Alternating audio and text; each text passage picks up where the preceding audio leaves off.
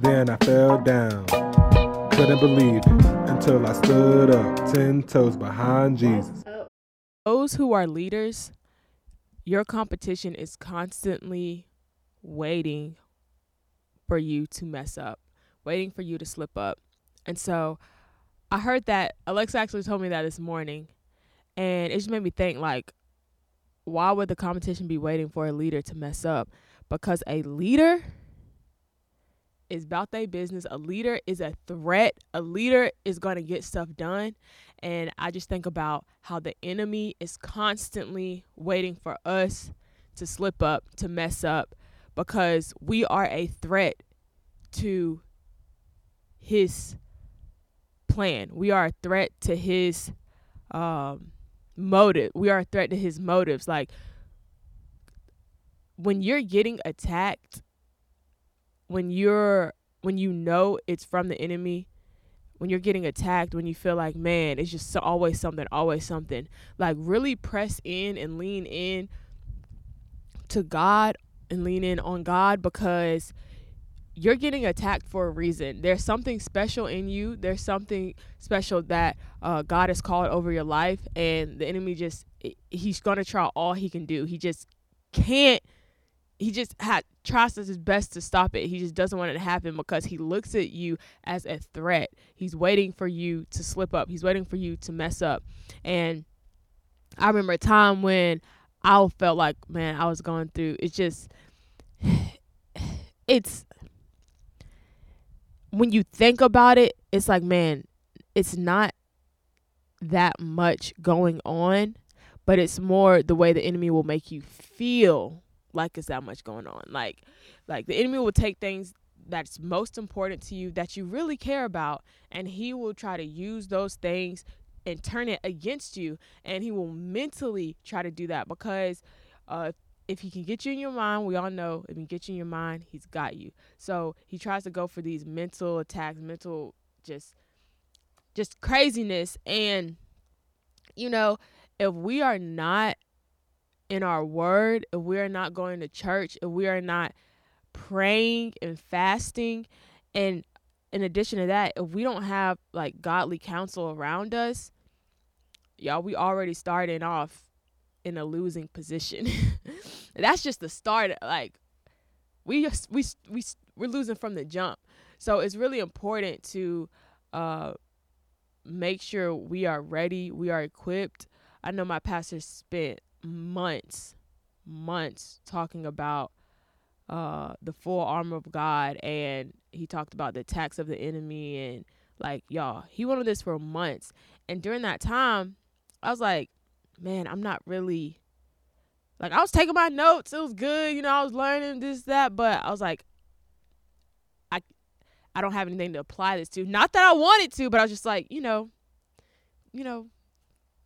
good. Y'all, when I tell you, shortly after, I want to say once he stopped teaching on that, boom, it hit. And when I tell you, I just had to keep going back to like all the Bible studies he taught and like all the notes I had. And I had one, like, I called one of my friends, and he like spoke life into me. And it's like, man, if I didn't have all those things, I really would have been messed up.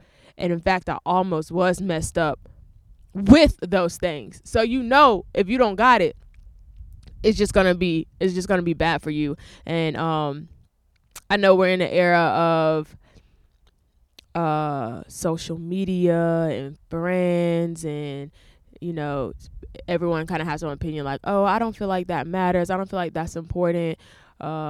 But your friend group is extremely, extremely important, and I've learned that.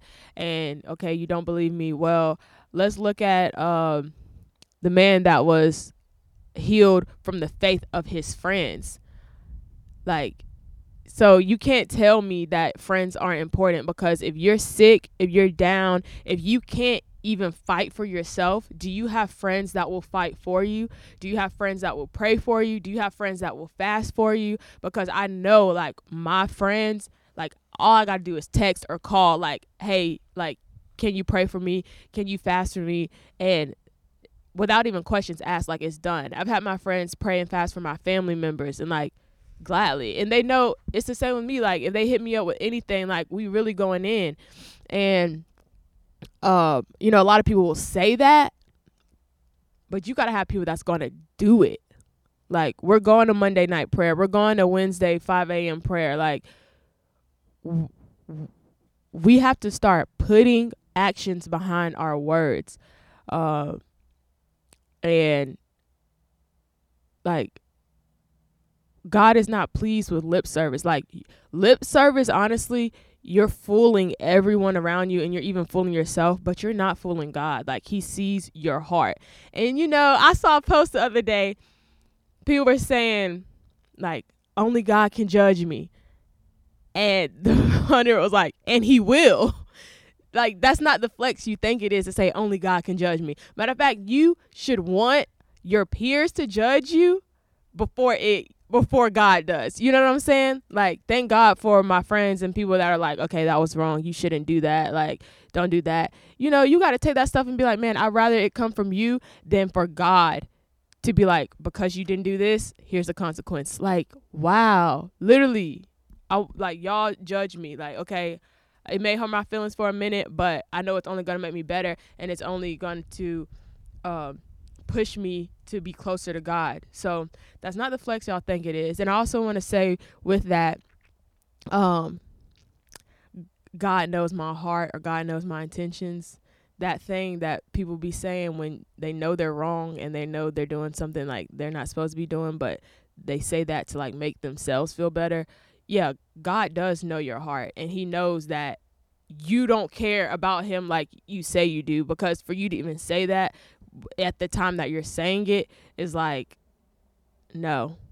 I don't know why I feel like I'm, like, going in right now, but those two things, it just kind of, like, bothers me when people be saying that, because I'm like, only God can judge you. Yeah, like, and he will. Like, that's not the flex y'all think it is. But okay, we're not even talking about that. We're talking about leaders, competition, waiting for them to mess up. So, the enemy is waiting for you to mess up. He's waiting for you to slip up. He's waiting for you to see something and like it. He's waiting for you to hear something and like it that isn't of God. He's waiting. We